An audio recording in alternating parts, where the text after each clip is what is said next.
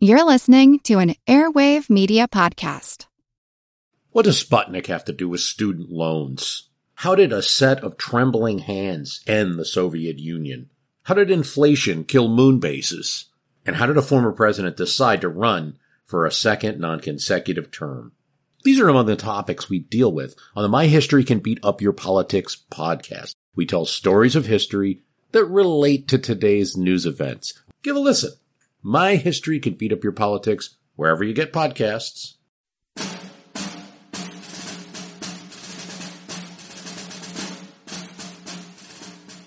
We were to take the place of a gallant Pennsylvania regiment, the 84th, which had been literally cut to pieces. The little wood pasture was filled with the wounded of the 84th Pennsylvania and 5th Ohio, who had been able to crawl down from their line on the hill beyond the woods. The bullets rattled like hail in the treetops, but in this depression only a few were hurt by glancing balls from the limbs above. As we advanced, rabbits sprang up and away. A dog flew across our front, but he was not after the rabbits, for he carried his tail between his legs. Quickly out of the little wood, we crossed a rail fence. 20 yards to the top of a hill in a little field, we came upon the left of the 5th Ohio Infantry, a brave regiment that lost 5 color-bearers killed at that spot. A few men of the Pennsylvania regiment still clung to their old line on the hill. As we appeared over the brow of the hill, a perfect blizzard met us. The very air seemed to grow heavy with bullets, which, in striking our men, sounded like the dusting of carpets with rods. In front of us, across a little level field, but 60 or 75 yards distant, stood a substantial stone wall, from behind which Jackson's men were coolly shooting us down.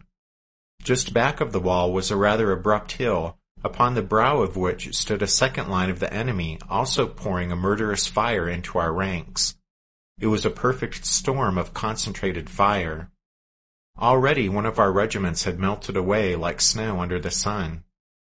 Dead men, with horses here and there, were thick along the line. Our fire affected but little, while that of the enemy was so deadly that in less than 5 minutes we should be in the condition of the regiment whose place we had just taken. We felt that it was a waste of life to stand there, that brave men could fall back from such a place without dishonor. We had not been in the roaring place more than a third of a minute, just time to fire and load once, but it was long enough to lose 65 men. We must go forward or back. Just at that critical moment, out sprang Paul Truckee in front of our line. Waving his gun over his head and shouting, "Come on, boys!" he dashed at the stone wall. It was not much to say, and but few could hear him, but his action was an inspiration. Our regiment charged as one man, and the stone wall in the hill beyond was ours almost before the enemy knew what was the matter. Corporal James H. Simpson, 14th Indiana, Kimball's Brigade. In going into the fight, a part of the Stonewall Brigade, composed of the 2nd, 27th, and 33rd Regiments, had to cross an open field, which was commanded by one of the enemy's batteries, and it looked like a desperate undertaking. But fortunately they did not quite have our range, and the shells flew over our heads, but too close to be comfortable.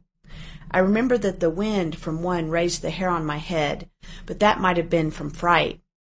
We did not lose any time in getting across that field, but struck a lively double quick and got over without the loss of a man. As soon as we reached our position, we deployed into line of battle and pitched into the fight. I loaded and fired as fast as I could and was just ramming down my last cartridge when I was struck in the hip and tumbled over. It passed through my mind as I was falling that the bullet had either grazed the bone, broken my hip, or gone into the cavity of the stomach, in which case it would have been all over with me. So as soon as I touched the ground, I whirled over on my hands and knees to see if my hip was broken, and finding it was not, I commenced to crawl back to the rear. In so doing, I passed close to my brother, who called out to me to know if I was shot. I told him yes, in the hip. He ordered 2 men to take me off the field, and one took me by the head and the other by the heels and started down the hill. They did not stand on the order of their going, but they went. We had not gone far before the order was given to fall back, and I saw that the men who were carrying me could not get away with their load, so I told them to put me down and look out for themselves. They were just about to do so when Major Lawson Botts of Charlestown, a warm personal friend of mine, rode by and asked who that was, and when told, he jumped off his horse and said, "Put him on my horse." And then I was guilty of an act I have always been ashamed of.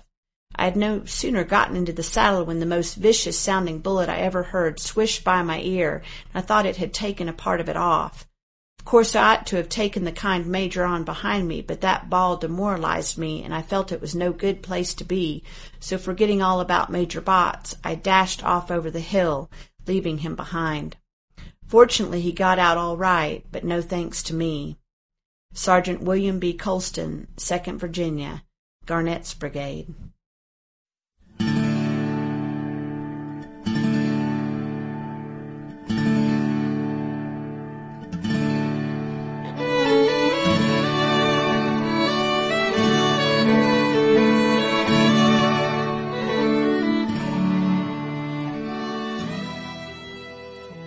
Hey everyone, thanks for tuning in to episode 143 of our Civil War podcast. I'm Rich. And I'm Tracy. Hello y'all, welcome to the podcast. We're going to pick back up right where we left off last week with the Battle of KERNSTOWN, which took place on March 23rd, 1862. As y'all recall, at the end of the last show, Stonewall Jackson had just discovered that he wasn't just tangling with a token force of Federals left behind in Winchester. Jackson's aide, Sandy Pendleton, had returned from scouting beyond the rebel batteries. From a high point on Sandy Ridge, he'd obtained a clear view of Pritchard's Hill and the countryside beyond, and the panorama that unfolded before his eyes had unnerved him, for Federal infantry regiments and artillery batteries seemed to cover the landscape. A shaken Pendleton quickly returned to Stonewall Jackson's side and told the general that at least 10,000 Yankees stood between the Valley Army and Winchester. In that moment, Stonewall suddenly realized that rather than having his way with a mere Federal rear guard, he was, in fact, likely going to have to fight hard now just to save his little army from destruction. Fearing that his men would be demoralized by the realization they were, in reality, heavily outnumbered and caught in a bad spot, Jackson cautioned Pendleton, "Say nothing about it." Then Stonewall added, "We are in for it." After receiving Pendleton's startling report, Stonewall Jackson prepared for the worst. He scrapped his plan for outflanking the Yankee batteries on Pritchard's Hill and instead moved to protect his own guns deployed on Sandy Ridge, since Pendleton had counted the flags of 5 Union regiments marching toward the Confederate position. Jackson personally ordered Colonel John Echols to advance his 27th Virginia of the Stonewall Brigade to support the rebel guns. This order should have gone through Garnett, the commander of the Stonewall Brigade, but Jackson later claimed Garnett couldn't be found at that moment. Garnett was in fact with Captain McLaughlin, one of the artillery battery commanders, who had asked Garnett to ride forward with him to observe that same Yankee column that Sandy Pendleton had seen.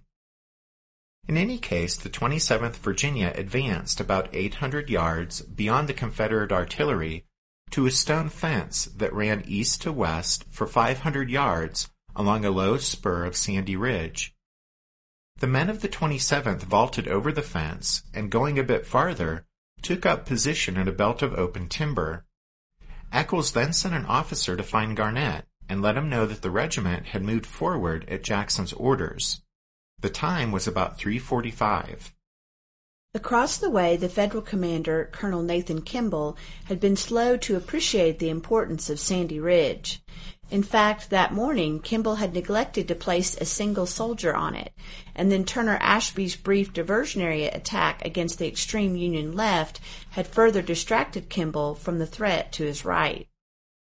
It was only shortly after 3 p.m., after the Confederate batteries on Sandy Ridge opened fire on Pritchard's Hill, that Kimball seemed to awaken to the importance of that high ground there to the west, and he ordered Erastus Tyler's brigade of infantry with 8 companies of Federal cavalry to come up and clear Sandy Ridge of the rebels.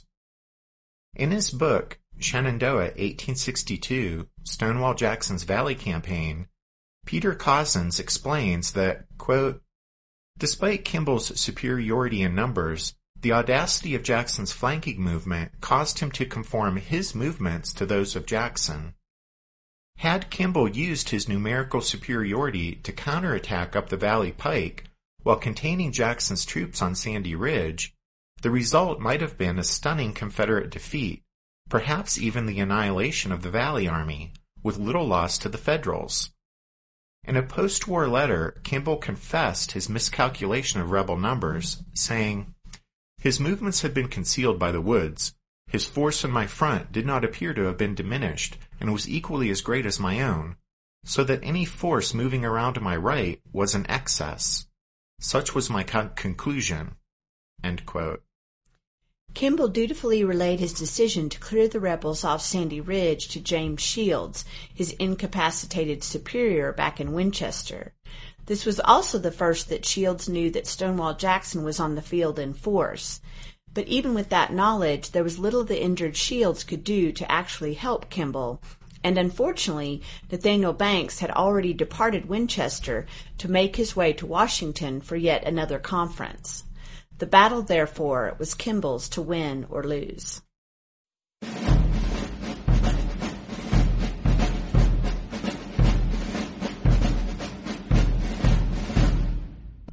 Colonel Erastus Tyler's brigade was made up of 5 regiments, the 7th Indiana, the 7th and 29th Ohio, 1st West Virginia, and 110th Pennsylvania. The 39-year-old Tyler felt he had much to prove at KERNSTOWN. While commanding the 7th Ohio in Western Virginia, he had stumbled badly in his first encounter with the enemy, losing 100 men captured at Cross Lanes. Despite that fiasco, he had remained in the good graces of his superiors and was promoted to brigade command. But many of Tyler's subordinates, particularly the officers of the 7th Ohio, blamed him for the debacle at Cross Lanes. Tyler responded to Kimball's summons with more enthusiasm than discretion.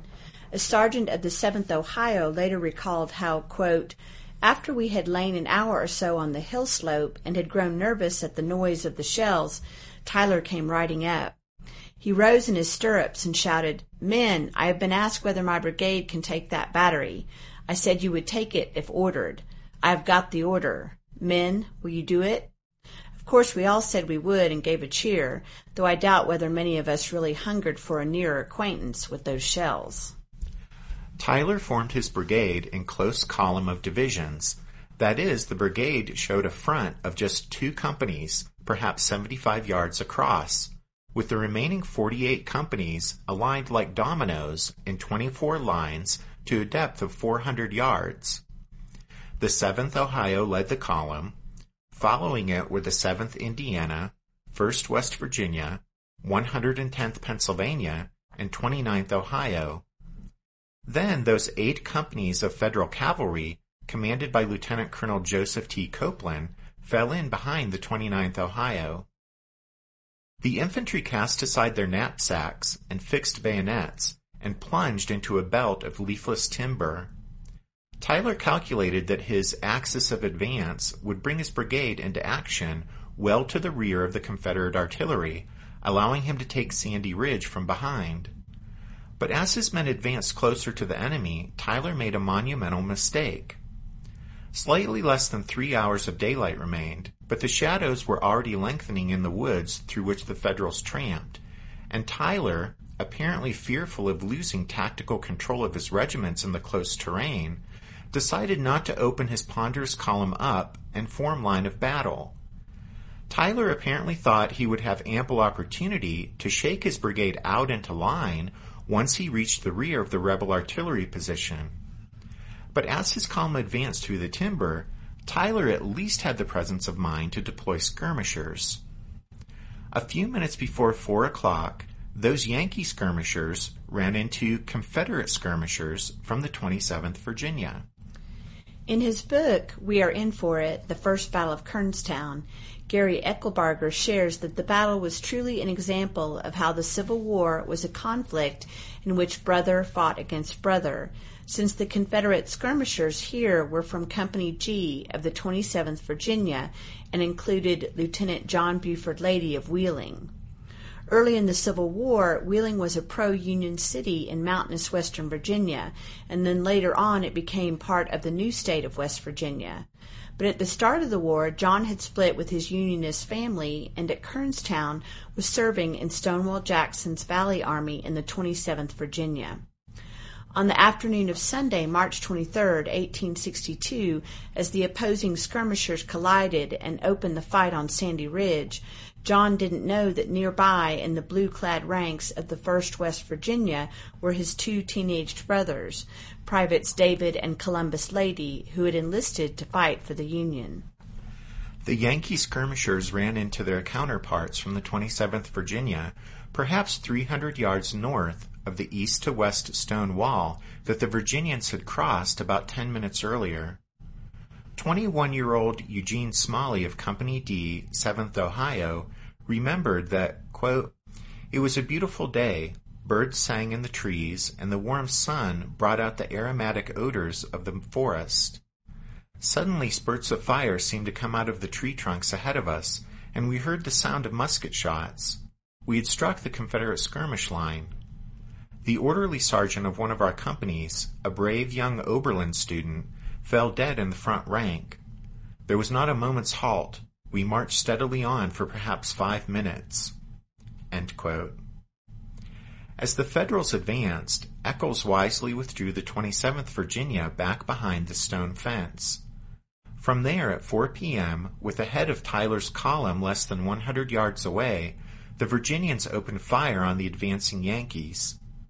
The initial Confederate volleys quickly revealed the folly of Tyler's column formation. As the 7th Ohio struggled to respond to the withering enemy fire, the regiment dissolved in confusion.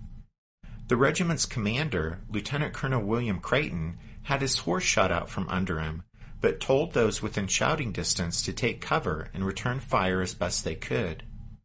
At the same time, Tyler was trying to get the regiment to deploy into line. About 100 men heeded Tyler's call and rushed to an open knoll about 300 yards to the east, expecting the rest of the 7th Ohio to fill in the interval to their right. But they instead found themselves alone in a bad spot, since everyone else had ducked into a ravine 80 yards north of the stone wall. Eugene Smalley of Company D was one of those who ran the gauntlet to the exposed knoll and back.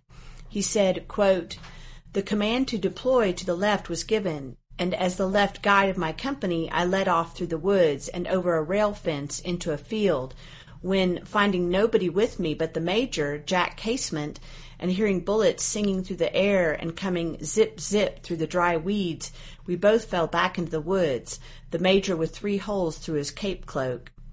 The regiment appeared to be huddled in a little hollow in the woods, uncertain what to do. Instinctively, I sought the shelter of a tree, but another man was ahead of me. A bullet struck him in the leg, and he went limping off to the rear." The next Union regiment in the column, the 7th Indiana, responded to the shock of battle much as did the 7th Ohio, with the Hoosiers also hugging the ground or seeking protection behind trees.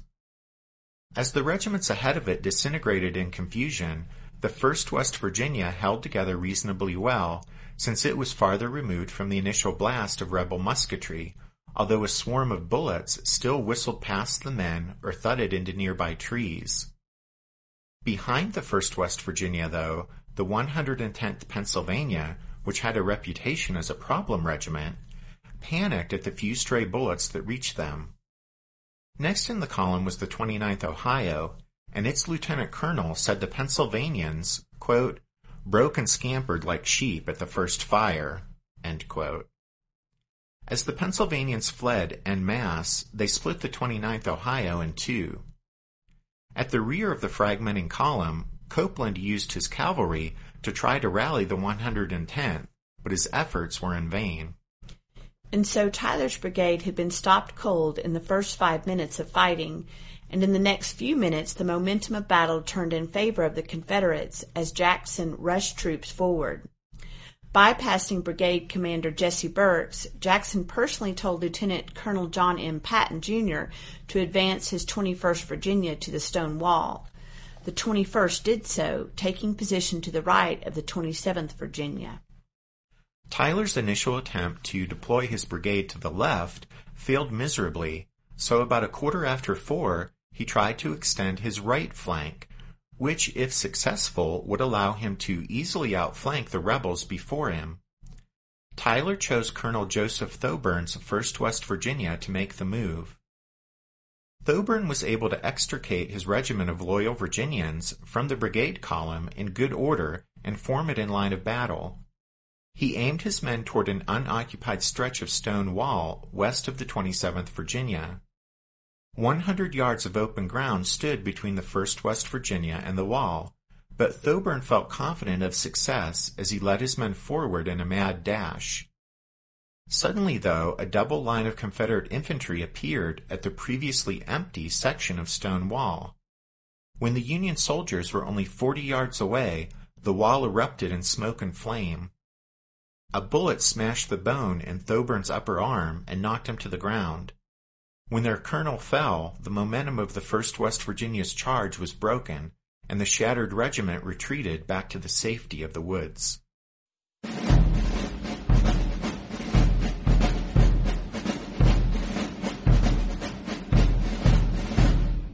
Want to learn how you can make smarter decisions with your money? Well, I've got the podcast for you. I'm Sean Piles, and I host NerdWallet's Smart Money Podcast. On our show, we help listeners like you make the most of your finances. I sit down with NerdWallet's team of nerds, personal finance experts in credit cards, banking, investing, and more. We answer your real-world money questions and break down the latest personal finance news. The nerds will give you the clarity you need by cutting through the clutter and misinformation in today's world of personal finance. We don't promote get-rich-quick schemes or hype unrealistic side hustles. Instead, we offer practical knowledge that you can apply in your everyday life. You'll learn about strategies to help you build your wealth, invest wisely, shop for financial products, and plan for major life events. And you'll walk away with the confidence you need to ensure that your money is always working as hard as you are. So turn to the nerds to answer your real-world money questions and get insights that can help you make the smartest financial decisions for your life. Listen to NerdWallet's Smart Money Podcast wherever you get your podcasts. Napoleon Bonaparte rose from obscurity to become the most powerful and significant figure in modern history. Over 200 years after his death, people are still debating his legacy. He was a man of contradictions, a tyrant and a reformer, a liberator and an oppressor, a revolutionary and a reactionary. His biography reads like a novel, and his influence is almost beyond measure. I'm Everett Rummage, host of the Age of Napoleon podcast, and every month I delve into the turbulent life and times of one of the greatest characters in history, and explore the world that shaped him in all its glory and tragedy. It's a story of great battles and campaigns, political intrigue, and massive social and economic change. But it's also a story about people, populated with remarkable characters. I hope you'll join me as I examine this fascinating era of history. Find The Age of Napoleon wherever you get your podcasts. The Confederates who repelled Thoburn's flanking attack were from the 23rd and 37th Virginia of Fulkerson's brigade. Fulkerson had reacted decisively to the opening volleys along the stone wall. He took his 500-man brigade toward the sound of the firing, and as they approached the stone wall, the men broke into a run. The onrushing rebels reached the wall just before the men of the 1st West Virginia. George C. Pyle of the 37th Virginia recalled, quote, "We were armed with the old smoothbore muskets, loaded with ball and 3 buckshot. The Yankees had now reached within 50 yards of the fence when we opened fire, and it appeared like every shot took effect, and what was left of them retreated to the wood from which they came. The ground looked like it was covered with the dead and wounded." Although for some reason neither Jackson nor his aides seemed able to locate Garnett, the commander of the Stonewall Brigade reacted to Tyler's attack no less decisively than did the commanding general, or Fulkerson. Within 15 minutes of the first volley of musketry, Garnett had moved the 33rd Virginia into line at the stone fence to the right of the 21st Virginia. Next up was the 4th Virginia, which Garnett also personally shepherded to the stone wall. Across the way, the Federals, mostly from the badly fragmented 7th Indiana and 7th Ohio, returned fire from behind what cover they could find. Private William S. Young of the 7th Indiana later recalled, quote, "After the first volley, the officers did not amount to much. They could not do anything except to stay and take the fire. The confusion in the fight was beyond any movement that they might attempt to make. By pure pluck, coupled with the ignorance of the danger of our situation, and by utilizing every stone, stump, and tree as a shield, it became a free-for-all. The regiments were mixed up through and through, but we never ceased to get rid of our 60 rounds as fast as we could load and shoot." In his book, We Are In For It, Gary Eckelbarger explains that, quote, "By 4:30 p.m., the Confederates had stalemated Tyler's brigade. The Southerners packed 1,200 men at the stone wall, while Tyler's 2,000-plus man brigade had been severely reduced by casualties, confusion, and cowardice. The 110th Pennsylvania could not be rallied and remained well to the rear in the woods. The other 4 regiments had suffered significant casualties, most of which were received in the first 10 minutes of action. By this time, Tyler had no more than 1,700 to 1,800 remaining soldiers to contest the Virginias behind the stone wall. The disposition of the Federal troops prevented any attempt to organize them for an assault. Tyler's brigade was not arrayed in an organized battle line. Instead, his men were dispersed along a 400-yard front, and cohesion was non-existent, as many Union soldiers fought, oftentimes without officers' orders, as clusters from different companies and regiments." End quote. Stonewall Jackson continued to feed the fight against Tyler. At his command, the 2nd Virginia of the Stonewall Brigade came into action on the right of the 33rd Virginia. That lengthened the Confederate defensive line behind the stone fence to about 500 yards. A few minutes earlier, from Burke's brigade, the small 1st Virginia Battalion, better known as the Irish Battalion, had joined the contest. Despite their advantage of position, however, the battle was proving costly to the Confederates as casualties mounted. Most of the killed and wounded were hit in the head as they rose up from behind the stone fence to take a shot at the Yankees across the way. In spite of his prompt response to Tyler's assault, it was evident to Jackson by 4:30 that his advantage on Sandy Ridge wasn't decisive, and that the best he could hope for against the Federal superior numbers was a stalemate. But still, the odds of a draw looked good to him, since he still had 3 regiments in reserve, the 5th, 42nd, and 48th Virginia, and less than 2 hours of daylight remained if the Union commander tried to throw together a new attack plan. When Sandy Pendleton had delivered the startling news that the Federals were actually present on the battlefield in overwhelming force, Stonewall had declared, "We are in for it," because he knew his Little Valley Army was in for the fight of its life. But now Jackson had stabilized the situation and looked likely to come out of the fight with a draw. To do that, Stonewall knew that now he need only hold on until dark.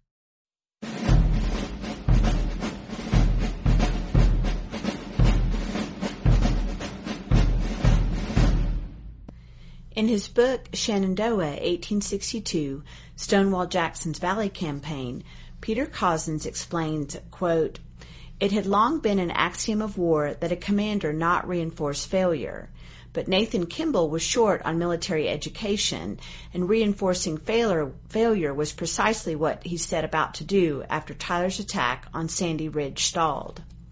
Rather than probe for weaknesses elsewhere along Jackson's thinned lines, Kimball began a piecemeal deployment of forces towards Sandy Ridge." 4 companies of the 8th Ohio marched into the fray first. The men were commanded by Lieutenant Colonel Franklin Sawyer, who had led that reconnaissance first thing on Sunday morning. Now, hours later, at 4:45 that evening, Sawyer led his small command forward and ran into Confederates of the Irish Battalion. Several sharp volleys from the nearby 2nd Virginia helped the Irish Battalion halt Sawyer and his men. A few minutes later, 3 fresh Federal regiments, the 84th Pennsylvania, 5th Ohio, and 67th Ohio, advanced from Pritchard's Hill past the left flank of Sawyer's stalled force to renew the assault on Sandy Ridge. The 67th Ohio struck first, but was stopped 50 yards from the stone wall by blistering enemy fire. The 84th Pennsylvania then faltered when it too was staggered by the rebel musketry. As the 5th Ohio advanced, Kimball suddenly regretted his decision to strip the Federal batteries on Pritchard's Hill of their infantry support, and he had a bugler blow recall just as the 5th Ohio entered the fray. Only the rear companies of the 5th heard the order, but they dutifully fell back, leaving the regimental commander, Lieutenant Colonel John H. Patrick, to continue into the fight, unaware that he was now doing so with only half a regiment. As Patrick pressed forward, both color bearers of the 5th went down. 8 more men bearing the flags were hit. Twice the 84th Pennsylvania tried to come up on the flank of the 5th Ohio, and twice they faltered and fell back into the shelter of the timber.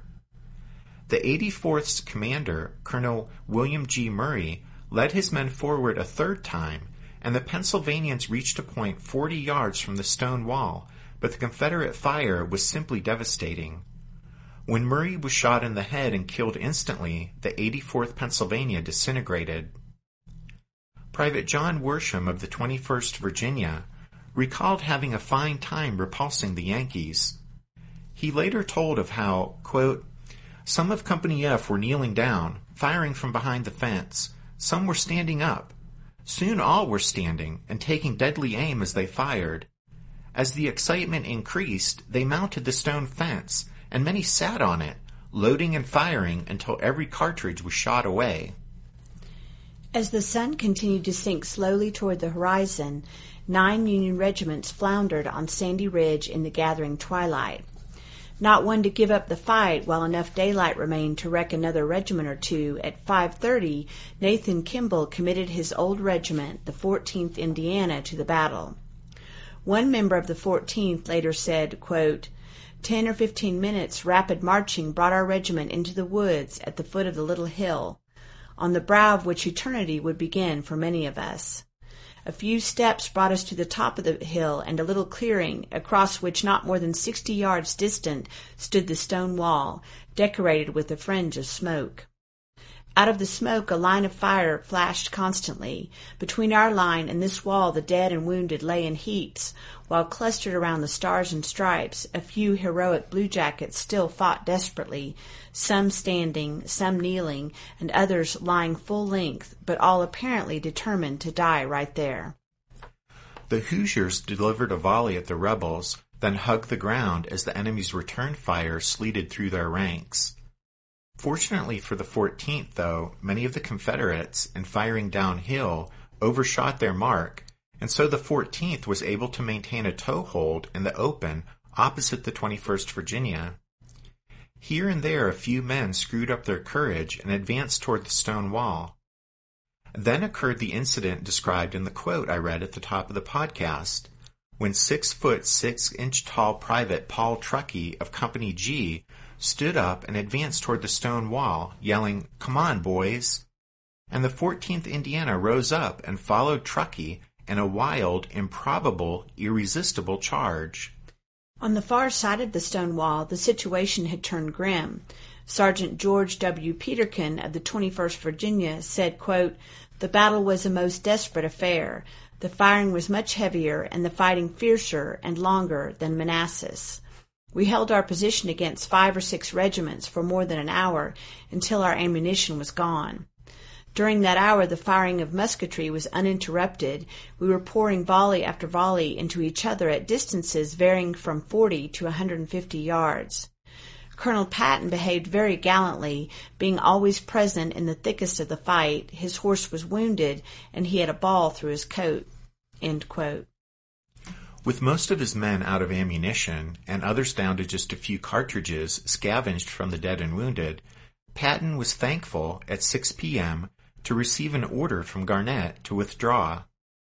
Most of the 21st Virginia got away in good order, although several dozen men threw away their empty muskets to hasten their flight. What remained of the Irish battalion quit the field with the 21st.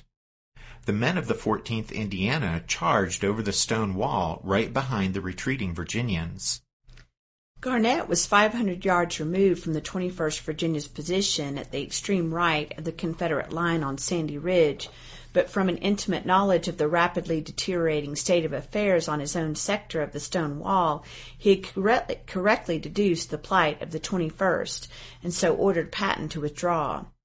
From 4:30 until nearly 6 o'clock, Garnett had moved up and down the line, keeping a close eye on the situation. With officers falling at an alarming rate, an increasing number of men pushed past Garnett, headed for the rear. Garnett said they left the ranks, quote, some from exhaustion and others because they had expended their ammunition, end quote. By 6 p.m., casualties and defections and empty cartridge boxes had caused the fire from the Stonewall Brigade to drop off markedly, a fact not lost on Tyler's brigade, which was showing renewed life as soldiers of the 7th Ohio and 7th Indiana, having fired their last rounds, gave way to the fresher 29th Ohio. But Garnett was also worried about the presence of Federal cavalry beyond his and Fulkerson's left. There, around the Glass Farm, a detachment of the 1st Ohio Cavalry was rounding up Confederate infantrymen who had quit the fight and wandered in that direction. Reports of Yankee numbers there out beyond the flank were understandably vague, but the reports that reached Garnett caused him to conclude there was a real danger he was about to be enveloped, and so under the circumstances, with no idea of Jackson's whereabouts or of his battle plan, Garnett took the only reasonable course of action. He ordered a withdrawal from the stone wall. The aide delivering Garnett's instructions to the commanding officer of the 27th Virginia found that the order came not a moment too soon, since not a man in the regiment had a single cartridge left. The commander of the 33rd Virginia, Arthur C. Cummings, also was grateful for Garnett's decision. He had lost all control of his regiment as cartridge boxes were emptied and exhausted men quit the ranks. Meanwhile, part of the 4th Virginia received the order to withdraw and left the stone wall with the 27th Virginia, but farther to the left, the remainder of the 4th and Fulkerson's 2 regiments fought on, unaware that they did so alone. In the smoky twilight, the officers of Tyler's brigade across the way were slow to understand that much of the stone wall had been vacated by the rebels. Once they recognized the opportunity, though, they struggled to organize their scattered and fragmented units for a pursuit of the retreating enemy. For most of the Union soldiers in Tyler's brigade, it was simply too dark and they were too tired to mount a meaningful chase. But enough Federal soldiers advanced to the stone wall to deliver an enfilading fire on Fulkerson's unsuspecting regiments and the part of the 4th Virginia that hadn't received the order to withdraw. The unexpected direction of the Federal fire caused many of those remaining Confederates to run westward toward the Glass Farm and into the waiting Yankee cavalry there, rather than retreating south and out of danger. The deepening twilight, a mill pond, and several fences across the line of retreat all added to the confusion of Fulkerson's withdrawal, and stories of anger, courage, despair, and sheer terror abounded among the stunned survivors of the Confederate left. Stonewall Jackson never visited his main line of resistance at the stone fence. During the 2-hour action at the stone fence, it seems that Jackson positioned himself near the spot on Sandy Ridge where the Brockbridge artillery was deployed, well removed from the struggle on Garnett's front. Jackson's continued lack of communication with Garnett, his second-in-command, is puzzling, to say the least. But Jackson's failure to inform Garnett of his location or of his overall battle plan implies that Jackson had entrusted Garnett with the defense of the stone wall and all decisions relating to it. This is a reasonable assumption, but Garnett would discover later, after the battle, that whatever authority he presumably possessed was illusory. Although he was removed from the action at the stone fence and unaware of the trouble developing there, Jackson had nevertheless taken the precaution of ordering up his reserves, the 5th Virginia of the Stonewall Brigade and the 42nd and 48th Virginia from Burke's brigade. It would take time for them to reach the front line and make their presence felt, though, and in the meantime, the Confederates' main line of resistance there along the stone wall was crumbling, and Garnett had no idea that fresh troops were on the way.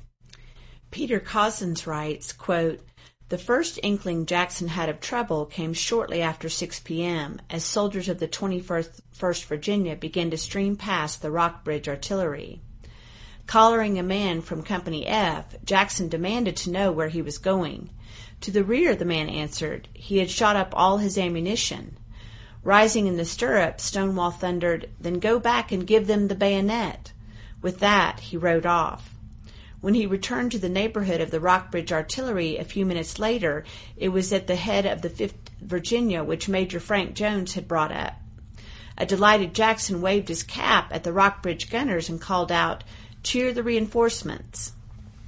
Cozzens continues, writing, quote, "Jackson sent Major Jones and the 5th Virginia into the woods south of Garnett's position to reinforce the Stonewall Brigade, less one man, Hugh Barr, a drummer in Company A.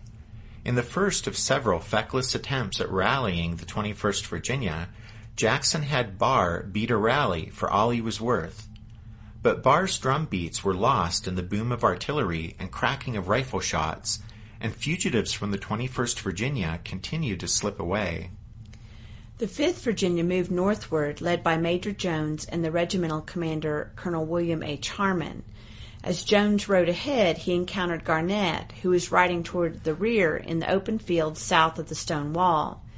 Jones explained that Jackson had directed the 5th to move forward to the stone wall, but Garnett informed Jones that such a move would now be useless, since the main body of defenders had already been obliged to retire.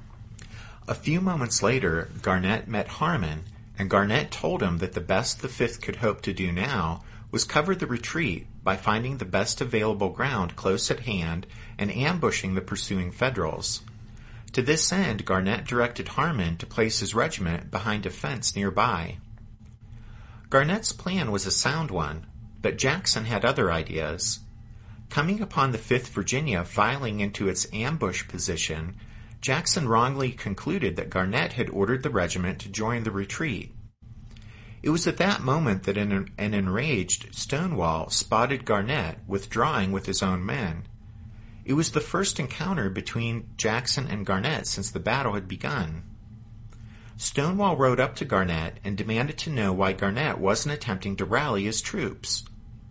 Jackson then ordered the 5th Virginia forward into the open fields, where the regiment walked into a hornet's nest as all or portions of 4 Union regiments pressed forward south of the stone wall. Also caught squarely in the path of the Federal pursuit was Lieutenant William Pogue's 2-gun section of the Rockbridge artillery, which Jackson had ordered forward. As Pogue unlimbered his guns, they attracted the attention of every blue-clad soldier within sight. Pogue attempted to keep the onrushing Yankees at bay with blasts of canister, but when the hard-pressed 5th Virginia fell back, Pogue found himself flanked and forced to retire his guns with the utmost speed. Under a swarm of buzzing mini-balls, Pogue had to leave behind one of his pieces. Meanwhile, the 5th Virginia had withdrawn to the spot where Garnett had wanted the regiment in the first place. Colonel Harmon counted 6 or 7 Yankee flags in the gathering darkness. By this time it was 6:30 and the sun had set almost 20 minutes earlier. Harmon doubted he would be able to hold his position for any length of time, but then, just in the nick of time, Jesse Birch brought up the 42nd Virginia on the 5th's right, and the situation briefly stabilized. Sergeant Charles Meyerhoff of the onrushing 14th Indiana was a victim of the first volley fired by the 42nd Virginia. He later said, quote, "A shot struck my cartridge box, which I always placed in proper position for a barricade for my bread basket, flanked by my canteen and haversack. The cartridge box was badly tore up, the heavy tin compartments being forced in a wad, my watch smashed, the ball passing through my overcoat, blouse, and pants, and only giving me a slight wound above the hip. I was thrown down upon the ground and rolled over 2 or 3 times. For a moment I lay stunned. In venturing to feel what I expected to be my bare backbone, you can judge my thankfulness, when I found it was only my cartridge box that was disemboweled. As Meyerhoff regained his feet, the veteran 13th Indiana of Sullivan's brigade appeared out of the smoke to tilt the balance back in favor of the Federals. But the 5th and 42nd Virginia nevertheless held on long enough to allow the rest of the Valley Army to make good its escape cross-country in the direction of the Valley Turnpike. Privates Lee Frazier and Bob Owens of Company B, 14th Indiana, kept up the chase long enough to bag one of Stonewall Jackson's aides, Lieutenant George Junkin.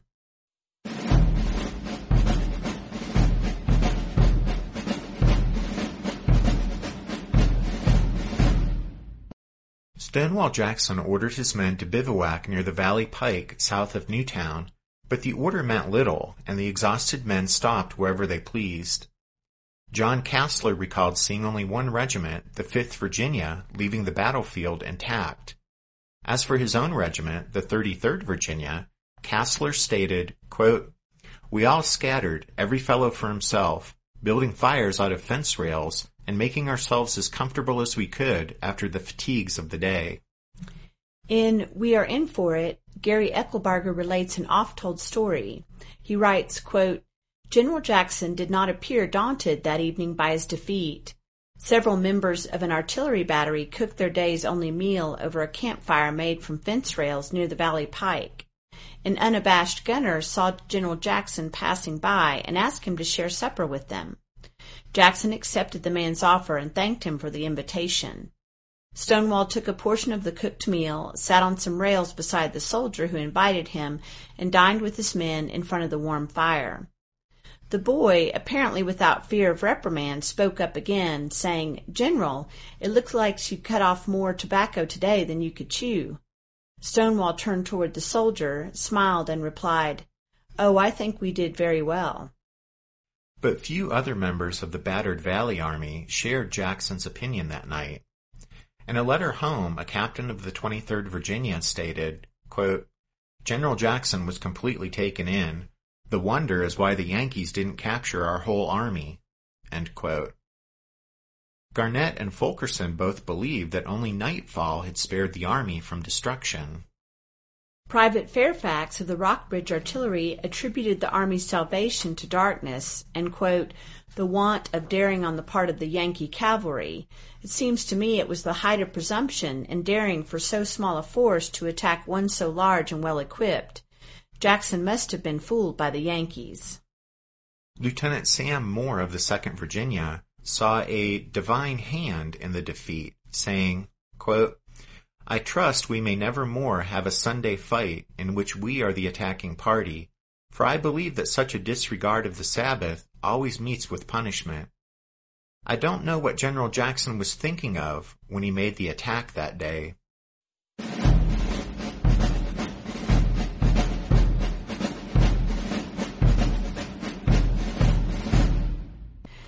Nathan Kimball gave no thought to a pursuit of Jackson's beaten army on the night of March 23rd.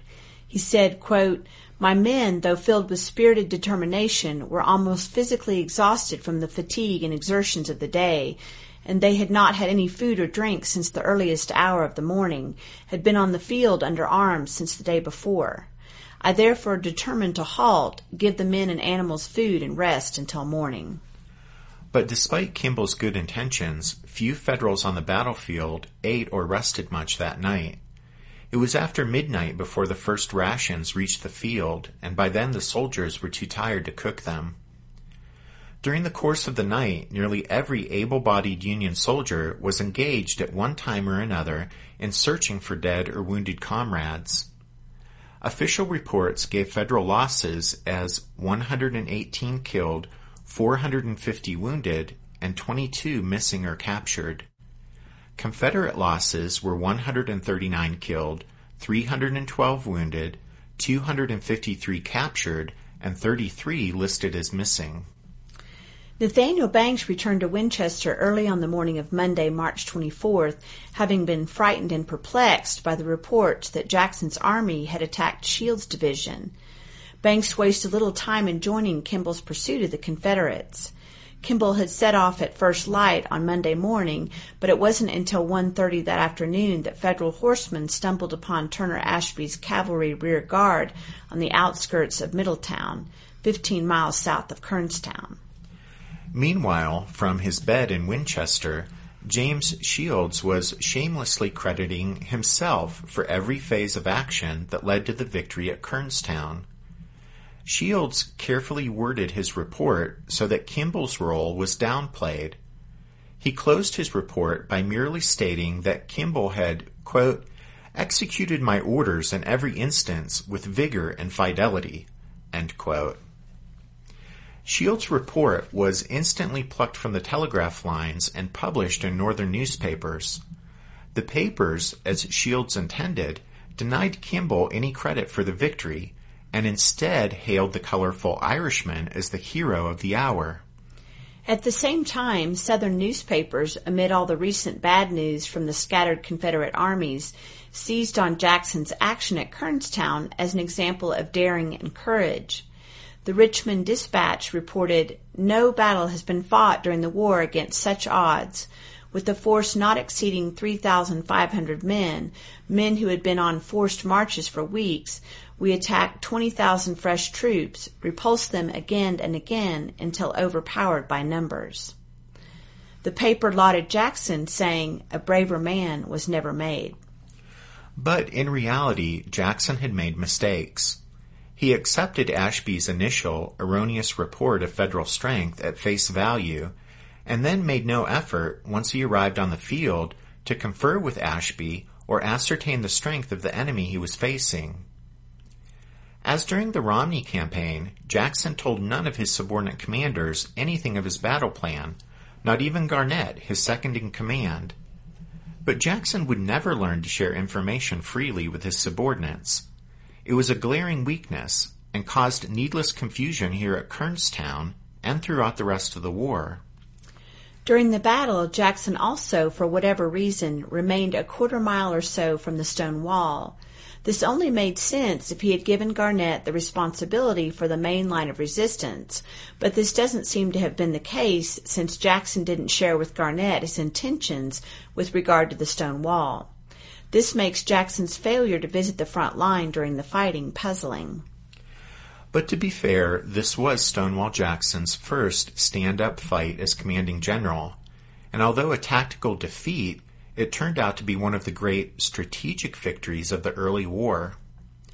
In his report of the battle, written a couple of weeks afterward, Jackson wrote, quote, "Though Winchester was not recovered, yet the more important object for the present, that of calling back troops that were leaving the valley, and thus preventing a junction of Banks' command with other forces, was accomplished, in addition to his heavy losses in killed and wounded.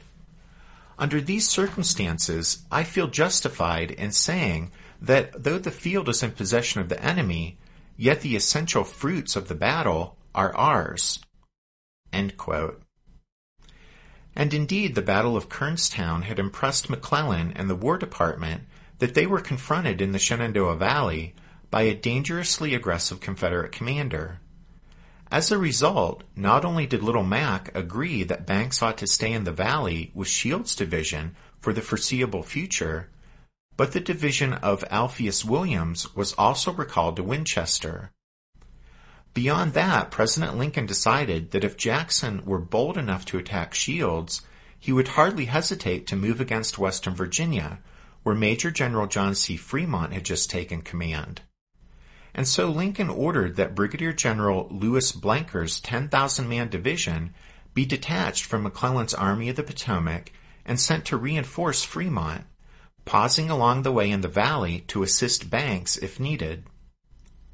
Such shifts added to the muddle that was already plaguing the Federals. Earlier in March, a conference of McClellan's corps commanders, called at Lincoln's insistence, had determined that the safety of Washington required a force of 40,000 men to act as a shield for the capital, while Little Mac went off to capture Richmond. But leaving Banks 2 divisions in the valley to deal with the troublesome Stonewall Jackson subtracted from the number available for the capital's defense. And so Lincoln ordered Irvin McDowell and his 40,000-man corps, which had been scheduled as the last of McClellan's troops to embark for the peninsula, to instead remain behind to cover Washington.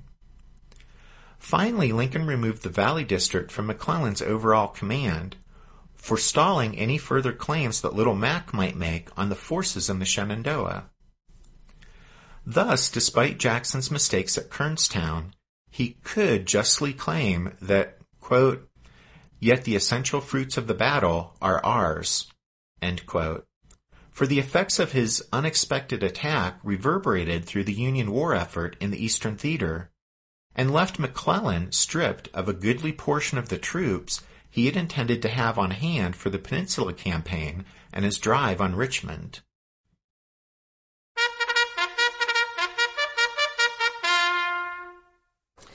That means it's time for this episode's book recommendation. And our recommendation this time is Decoying the Yanks, Stonewall Jackson's Valley Campaign by Champ Clark and the editors of Time Life Books. This is another of the books in that venerable series on the Civil War that Time Life put out back in the 80s. And really that whole series should have a place on your Civil War bookshelf. They're great introductions to each of the campaigns or topics that they cover. You can find all of our book recommendations if you go to the podcast website, which is www.civilwarpodcast.org. You can also find links there to the show's Facebook page and Twitter feed and find out how to contact us. And then this week we have 2 new members of the Strawfoot Brigade to thank. Michael and Walt. Thanks, y'all. Just yesterday, we released Members Episode number 28, in which we looked at Stonewall Jackson's nearly decade-long tenure as a professor at the Virginia Military Institute. And we'll have the next Members Episode out next weekend, and it will also be Stonewall related. So there you go. And don't forget that even if you don't necessarily want to become a member of the Strawfoot Brigade, you can still help us with the production, maintenance, and research costs of the podcast by going to the website and making a one-time donation, which is not tax deductible, if that thought crossed your mind, if you've been doing your taxes like we have. But your donation is just for us to use in whatever way we choose, although we always do use it for podcast stuff. All right, thanks for listening to this episode of The Civil War, 1861 to 1865, a history podcast. Tracy and I do hope you'll join us again next time when we start in on our coverage of Stonewall Jackson's actual official Valley Campaign as we lay out the background to the Battle of McDowell. But until then, take care. Thanks everyone. Bye.